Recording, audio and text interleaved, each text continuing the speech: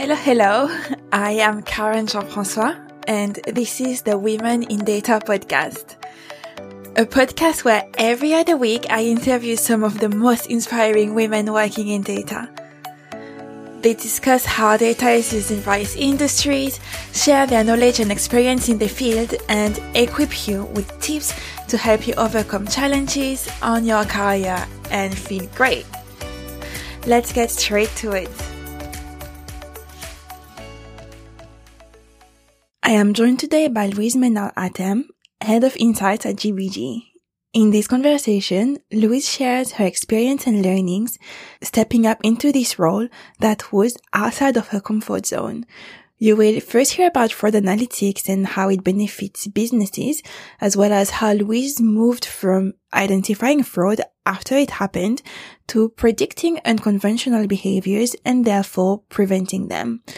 The conversation then moves towards stepping up into a leadership role where Louise describes how she was able to leverage her network to land her current role, as well as how she crafts it every day by balancing what she wants from the role and what the company wants from her. For Louise, it is very important to be able to voice what you actually want from your career and life. She will also share what she learned from the journey. Hi, Louise. Welcome to the Women in Data podcast. Hi, Karen. It's good to see you. I can't wait to start this conversation. We are talking about some very, very interesting topics and something that I'm really curious about. First, we're talking about fraud analytics, and then we're talking about stepping up in your career and building an analytics team, which is something that I really would like to do at some point. So I'm really keen to hear about everything you have to say and learn from your experience. But before we get into it, can I invite you to introduce yourself? Absolutely. I'm Louise Ménard-Hatem. I currently head up the data insights team at GBG. I've been in the organization not that long, actually. I joined in March of this year, so peak lockdown times. And previous to that, I was at Experian, again, in data innovation roles, doing that. And I've been working in data probably since about 2012, 2013. So getting on for a decade now. Really doesn't feel like it's been that long, but somehow it has. We started around the same time. I think I started 2011 as an intern, but then I had my first proper job in data in 2012. So definitely around the same time. And I hear what you say about it being a decade when I'm like, oh, I've been working for 10 years already. It's crazy. I genuinely don't know where that time has gone. Yeah, well, especially the last couple of years. Yeah. I mean, 2021 went in a flash. Yeah, so fraud analytics, you've been working in fraud for a while, and this is something I've always been curious about, but never actually properly went deep inside the fraud analytics. So my first job actually was, you could kind of say it was fraud, but without being fraud. Okay. But how did you get involved into that? It was really by total happenstance. I would love to sit here and say it was all part of my 5-year, 10-year plan, but definitely was not. So I was working at BAE Systems about 5-6 years ago, and I was in their cybersecurity division of the organization. And one of the projects I worked on was on a software called NetReveal, which is all about insurance fraud and how you use data to investigate any transactions that are suspected of insurance fraud. So totally by chance, I thought it was a really, really interesting area. I still do, obviously, using data in that sort of way to sort of track people's behaviors. But at that time, I was looking at fraud after the fact. Then after BAE, I moved into Experian, which is obviously more financial services related. But again, looking at fraud kind of after it had been committed. So using data to try and pull together evidence to prove that something was a fraud.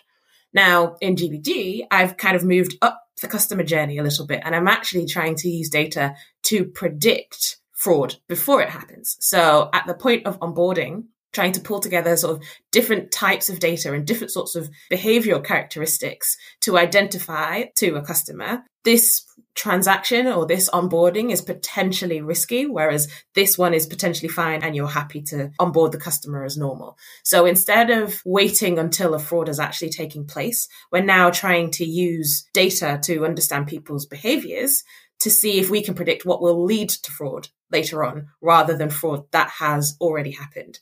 It's just a really, really interesting space. So data ultimately tells us about behavior, right? Over time, we get to understand people's behavior. So we understand what the norm is for people. So the way I use my devices, the way I log in, the way I hold my phone, all of these things will tell you over a period of time that, this is just Louise going about her daily business. And the interesting thing with fraud is what we're looking for is deviations in that normal pattern of behavior. And that's where we start to think, okay, this is not necessarily a risk, but it's suspicious because it's different from the way an average user would behave. So can we potentially add more friction into the journey, introduce further verification so that we can build our confidence in either this person being a genuine customer or being a fraudulent customer? So it's weird. I've kind of gone on that journey from looking at fraud after it's happened, starting to move into, okay, this could be risky because, to let's try and see if we can predict a bad outcome before it happens, all through the power of different types of data and different ways of combining that data, which is just, it's been a really fascinating journey to be on, to be honest. Yeah, and I feel like it definitely makes sense because, to be able to predict fraud, you need to understand what fraud is really. So the fact that you looked at it before means that you already have this eye for spotting what looks unconventional, I guess. Yeah, suspicious. Yeah, we should definitely take that conversation offline at some point because I have loads of questions that I could use in my own work, to be fair, because I feel like there is this area of fraud and some companies focusing on fraud and things like that. But in any possible role in data, you're definitely going to have these unusual behaviors and people acting in weird ways that we need to flag. And this is something I'm actually facing at the moment. But one more thing on that, you talked about onboarding customers, so making sure you're not onboarding customers who are fraudulent. I'm not fully familiar with the product you're working on, so how does that translate? Well, why would you want to stop people before onboarding? So we focus primarily on identity verification and fraud that might happen at that point. So think of opening a bank account, let's say. So you or I would open a bank account, we would do all of the, checking our ID documents and then be onboarded and, transact as we normally would. Now, what we want to try and stop is any kind of fraudulent actors being able to open bank accounts and then transact as they normally would, because those transactions would be not very good. Or in an e-commerce setting, you don't want to bring customers in and then start delivering to those customers only to suddenly not get paid, or for those items that you're delivering to end up not going to where they should be going. So if we can allow as many good customers into the funnel, then that decreases the likelihood of having chargebacks and any kind of fraudulent activity for the customer, so the bank or the e-commerce retailer. Whereas if we're onboarding people that are of potential risk, that leads to losses later on down the line. So what we want to try and do is let all of the good people in at the earliest possible point, but keep all of the bad people out also at the earliest possible point. It's also finding a balance, isn't it? It is. Because, there's one way to stop fraud entirely, and that's by not letting any transactions go through or not onboarding any customers. So obviously that isn't really a feasible solution for any of our customers. So we do have to strike that balance of minimizing the friction in the journey because, we as consumers, we don't want to spend ages signing up for an account and taking a process that's going to take 3-4 days. Our expectations have changed because of the way we interact with online services. So, I'm an Amazon Prime user. When I can't get something delivered same day or next day, it's too long. I'm just not willing to wait anymore. And consumers aren't really willing to wait. Yeah. So we have to strike that balance of how do we ensure a smooth and friction-free and fast onboarding journey for the good customers, but how do we inject in enough friction to try and deter the bad customers? So it's a constant balancing act, and it's not something that's static. We're constantly revisiting that balance to make sure that we are maximizing the good, minimizing the bad. We're never going to get it absolutely perfect. I don't think any organization ever will. But the fact that we're bringing in different types of data, layering that data to try and understand that behavior as well and as quickly as possible gives us the best, I think, fighting chance at getting as many good customers through the door. This is fascinating, and I could talk about it and listen to you for the whole day, but there is something else I'm very keen to talk about, and it is building an analytics team and stepping up into that role. So I'm going to stop talking about fraud here just for very selfish reasons. So you did mention that you joined GBG in March 2021 to help them build their analytics capacity. And before, they were not focused on analytics, were they? GBG's always been a data company because, we've been building up a massive network of data suppliers and providing products to our customers for 30 plus years now. So they've always been a company that's very focused on data. But I suppose we haven't necessarily been able to take full advantage of that data and build insights over the top of it. Rather than, taking data from over here and then surfacing in a product over there, it's about the ability to combine the different sorts of data that we're bringing in and then derive insights off of the top. So data in and of itself, not that useful. But when data is combined and, there's some thinking put over the top and some very smart data science put over the top, you're actually able to generate insights. And insights are what businesses can take action on. So I think our focus has always been on data, but it hasn't necessarily been on insights and the analytics that supports that. So I joined to basically figure out how we do that across the business, both internally to make sure that we're operating as efficiently as possible, but also externally to make sure that our customers are getting the best possible products from GBG. So it was a bit of a mammoth task. I was a little bit I was a lot terrified, to be totally honest with you. It was one of those things where they said, right, we need to come up with a data strategy for this entire company. And I was like, okay, no problem at all. I could do this. In my head, I was definitely not having that conversation with myself. But it did feel like a very big task, and it is central to the strategy of the business and to the future of the business. And they told me that, and obviously it's not pressure, I would say, but I did feel like, okay, this is a big role. And no one's ever done it before in the business. So I'm kind of building the plane after I've jumped off the cliff. So it was mixed emotions. I was very nervous about it. I was like, oh my gosh, imposter syndrome kicks right in. And you're like, what am I doing? How am I writing a data strategy for a global company? What on earth is going on? So it was all of that. But, the business has been super supportive, and I'm now starting to build out a team. So I've got other people joining me on this crusade. So it's definitely getting not easier, but I suppose my confidence is growing a lot because I've had some wins in the time that I've been there. Yeah, it was quite terrifying. I had to have a bit of a conversation with myself in the mirror to be like, Louise, you can do this. They hired you for a reason. It's because you're very capable. Stop being doubting yourself so much and just get on with it. So yeah, it was a bit of a roller coaster to start with. I'm not going to lie to you. It's such a brave act, and I'm just picturing you in the morning in front of your mirror being like, yep, I can do that. Yeah, power posing and everything. And what were your motivations to apply for that role? Because this is not something you had done before, and it was a step up and a scary one. Yeah. What made you do that? That was kind of a good thing. Like, the fact that it scared me proved that I was like, okay, being a little bit scared is good. I know we were talking before we started recording about spiders. That kind of scary is not good. Not for me anyway. But it meant that I was growing more and learning new things. The fact that I was just like, I'm not 100% confident in walking into this. We were building an entirely new team from scratch. We were building a data strategy entirely from scratch. And I've written strategies before, not for entire organizations, granted, but I have written strategies before. But I suppose the difference with this was it's not just about writing the strategy. I spent some time in consultancy. So I spent some time, creating very beautiful decks that other people would have to execute. But it was also actually executing the strategy. So it's all well and good to write it, get approval from the exec and the board and all those good things. But then it's like, okay, now go away and deliver it. So I suppose I had to ask myself a couple of things. It's like, is it exciting? Number one, do you feel like you could learn new things, new areas that you haven't previously worked in, and also learn from new people that you don't yet know? And it was all of those things, because it was a little bit like a blank sheet of paper, which to some people is really, really scary and they don't like that. But I quite enjoy uncertainty, and I quite enjoy ambiguity, because I think it means I can set my own direction. I'm not a very good follower, to be honest. I don't like being told what I have to do, and my parents will definitely attest to that. So I like someone to say, right, this is the end point. This is where we're going. You're here and you get to figure out how you get to there. But as long as you get to there, that's fine. So I quite enjoy that whole charting my own route to things, because it means I've got full say over how we do things and how we get there and the speed at which we move. And I like the accountability of that as well.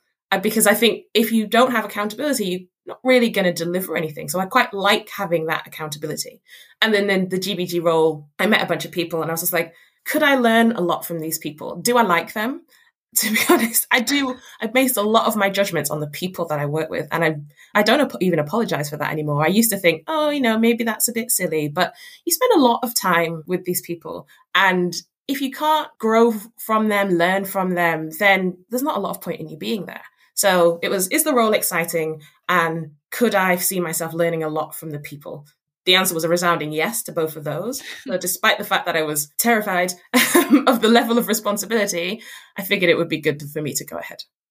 Yeah, and this thing around making sure that you can get along with the people, you see yourself working with them is extremely important, especially if you're taking this step that pushes you right outside of your comfort zone, which is the way to grow, actually. Mm-hmm. You want to make sure that you have that support and that you have people you can rely on and people who can actually encourage you within the company. Otherwise, Exactly. It's just you on your journey by your own, and it's a bit too much in one go, isn't it? Exactly. And I think just to add on that, so the people that I now work with, my boss now, so very supportive. And I think there's a slight difference between like having a mentor, and there's lots of people who I could have as mentors in the business, but also people who are like actually actively championing you. There is a difference between those two things.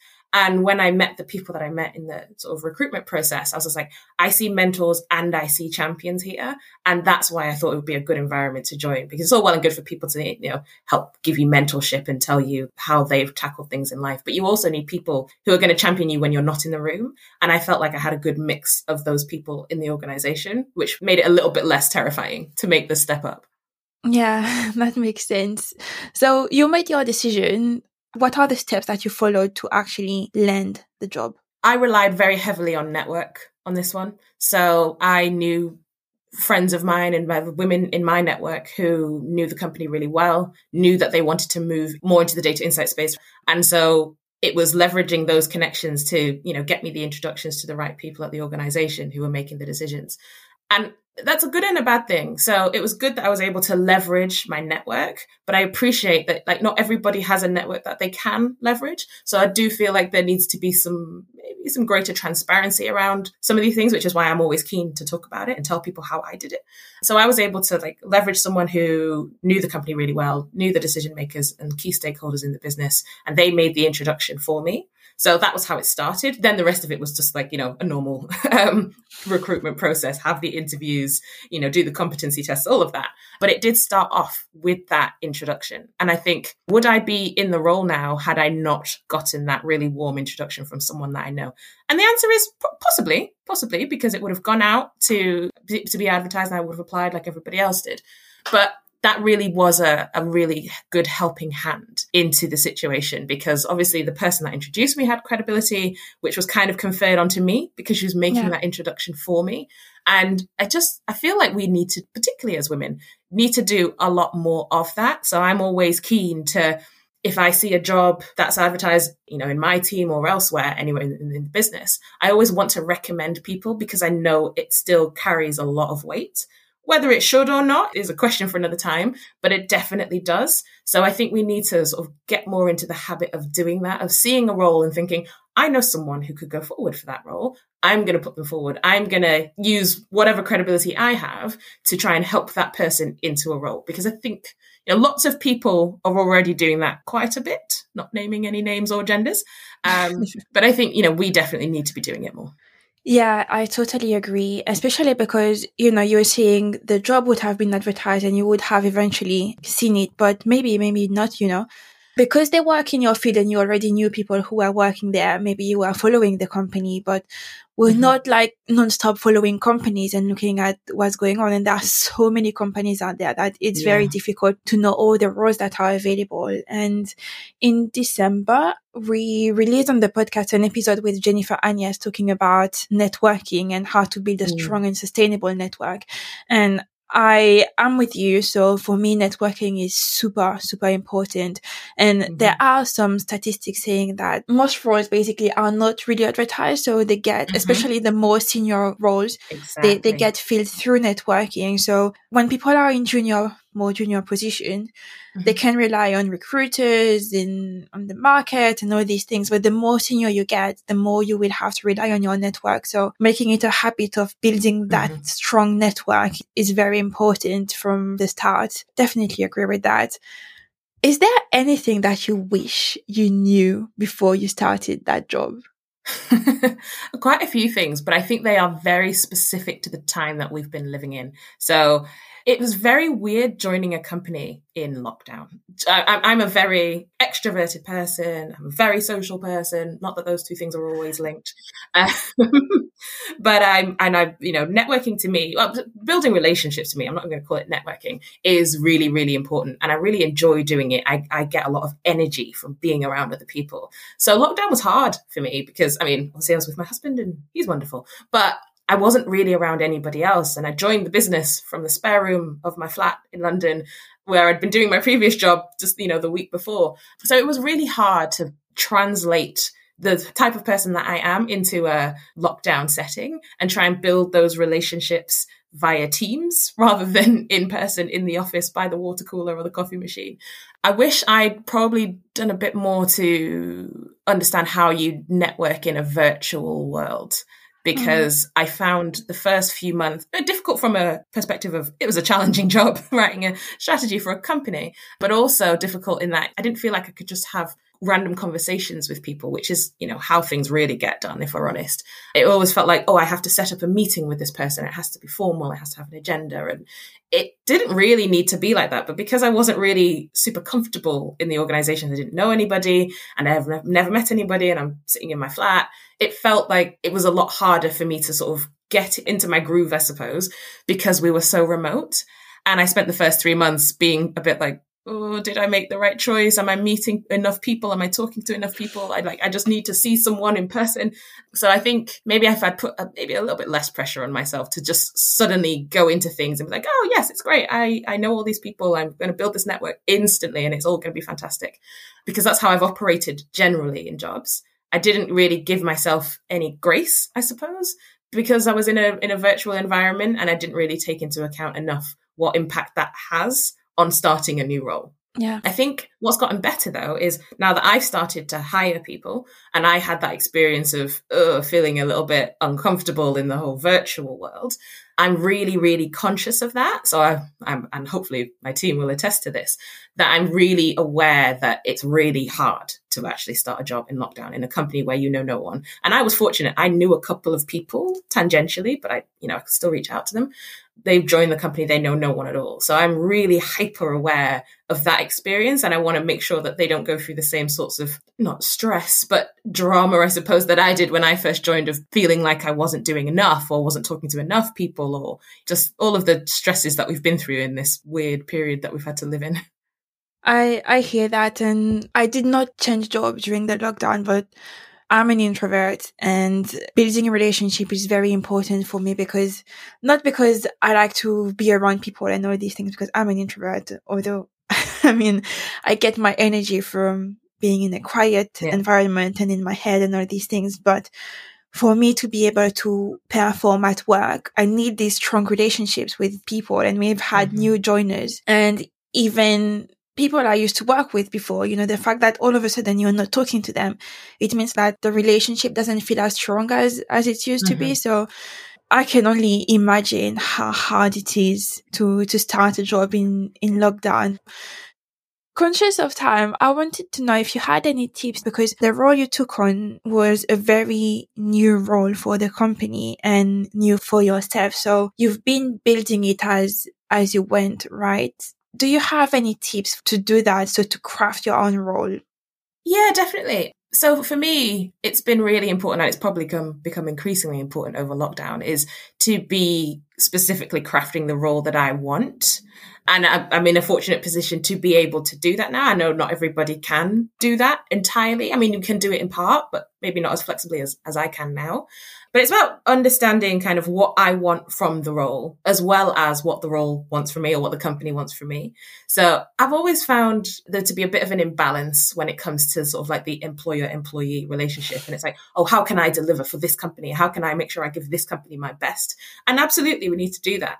But we do need to remember that it goes both ways. So the company also has to deliver for you and be the best it can be for you as well. And I think I've been very clear and candid with my line management team about, what I want to get out of the role. And I've asked them to be the same level of candid with me as well, so that we're both very clear on expectations of what I need to deliver and what the company needs to deliver. And I think that a lot of people, and I felt this earlier in my career, that where I couldn't speak as openly and as honestly as I wanted to, because I felt like, oh, well, I just need to do the job for them. I'm lucky to be here, so I just need to get on and do things and work really hard and blah, blah, blah. But now I think I've sort of tried to redress that balance a little bit by saying, this is what I'm going to deliver for the company, and I'm going to do that to the best of my abilities. And these are the things that I need to succeed. And if either of one of those things is out of balance, then this isn't really going to work. So I've taken the approach of radical candor, and I have read that book, around what I think I need, and then also what I'm able to and will deliver for the business. So I think having those really open and honest conversations with the people around you to set expectations, really. And I try and set expectations very regularly. And they're stretching expectations on both sides because, I want to grow and deliver and all of that. But it's important to me that it's on both sides, not just one way. Because I think that's why people leave roles and change roles, because they have expectations in their own head that aren't being met by the organization. But it's because they don't really vocalize those expectations. And so I think if people don't know that's what you want or what you need, then you can't expect them to read your mind and just do it for you. So I think, you have to put it out there, what you want. And, you have to do this on a regular basis. It's not just an objective setting season. You have to do this all of the time. So yeah, I think that's what I would recommend to people. Just remember that it's a balance, and remember that you need to tell people what you want, what you need, and also where you want to go. So I wanted to get into a leadership role. And so I told my previous bosses, current bosses, future bosses, I'm sure I'll tell, I told them that. And then they were able to help me get the right experiences that would set me up for that future leadership role. Because I think just by vocalizing it, you're making it a bit more real. It's like the way people tweet things of it, or I've tweeted it now, so that means I have to do it. And so it's kind of like that. So if you tell people that's what you want, if they help you, then great. If they don't help you, then maybe it's time to find a new boss. Yeah, it's the accountability piece as well, right? So if you tell someone, you feel like they will hold you accountable for it. And it's very powerful what you just shared, because it's true. I mean, if you don't tell people, they can't really know because they're not in your head. So you can't expect. It's same with, when you want a promotion, you can't expect someone to know that you want a promotion. Yeah. So making sure that you're clear on what you want and let other people know is very important. I've actually been working on writing an article on crafting your own path. Hopefully this will be out by the time we release this episode. We will see, fingers crossed. Last question from me, and you've already mentioned radical candor. What do you read or listen to or watch? I mean, everybody has their own preferences that helps you in your career and in your personal development. So I've already name-checked Radical Candor. I love reading in general.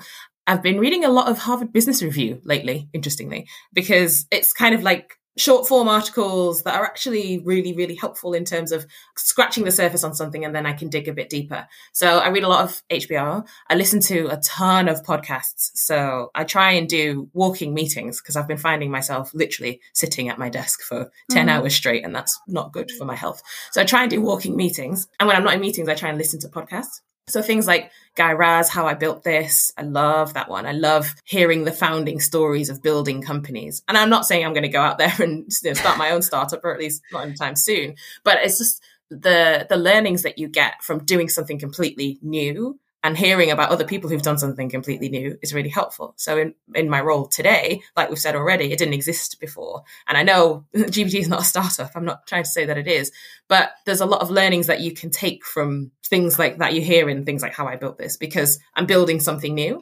And yes, it's within quite a large organization, but it's the same principles apply. Watching, I mostly just watch nonsense on Netflix. So probably nothing interesting to recommend there. Binge watching Squid Games probably doesn't help my career very much. It helps with mental well-being. Well, that's true. That's true. I mean, it was a very interesting take on society and class systems and all the rest. But yeah, probably not super helpful from a personal development front. Though I do have the tracksuit. I did order the tracksuit for Halloween, so that was quite exciting. Really? I have to admit that. So I'm terrible with these things. So the first time I came across it was I was walking in Waterloo, so getting out of Waterloo Station, and there were these guys playing, you know, the game with the card where you have to move. I can't explain, so that you have to move the card. I was like, what are they doing? And I started asking people, and they were like, oh, a Squid Game. I'm like, okay, I will try to watch it. And I fell asleep halfway through the first episode. So that's where I stopped, really. Okay, fair enough. But everybody's talking about it, so now I'm like, maybe I should try to watch it properly and maybe not when I'm tired. Yeah, maybe. Although falling asleep in the middle, maybe not a great sign. Maybe not for you. Well, thank you so much, Louise, for joining me on the podcast today. It was a pleasure to speak with you. Thank you so much for having me. Thank you for listening to the Women in Data podcast. We will be back in a couple of weeks with a new guest. Until then, if you have 2 minutes, it would be great if you could leave us a rating or a review, as it helps not only to make the podcast more visible, but also to enhance the content. If you don't want to miss the next episode, follow us on Apple Podcasts or Spotify. We are also on LinkedIn. And if you wish to, you can even register to the community for free. All you have to do is head to womenindata.co.uk. Have a great day.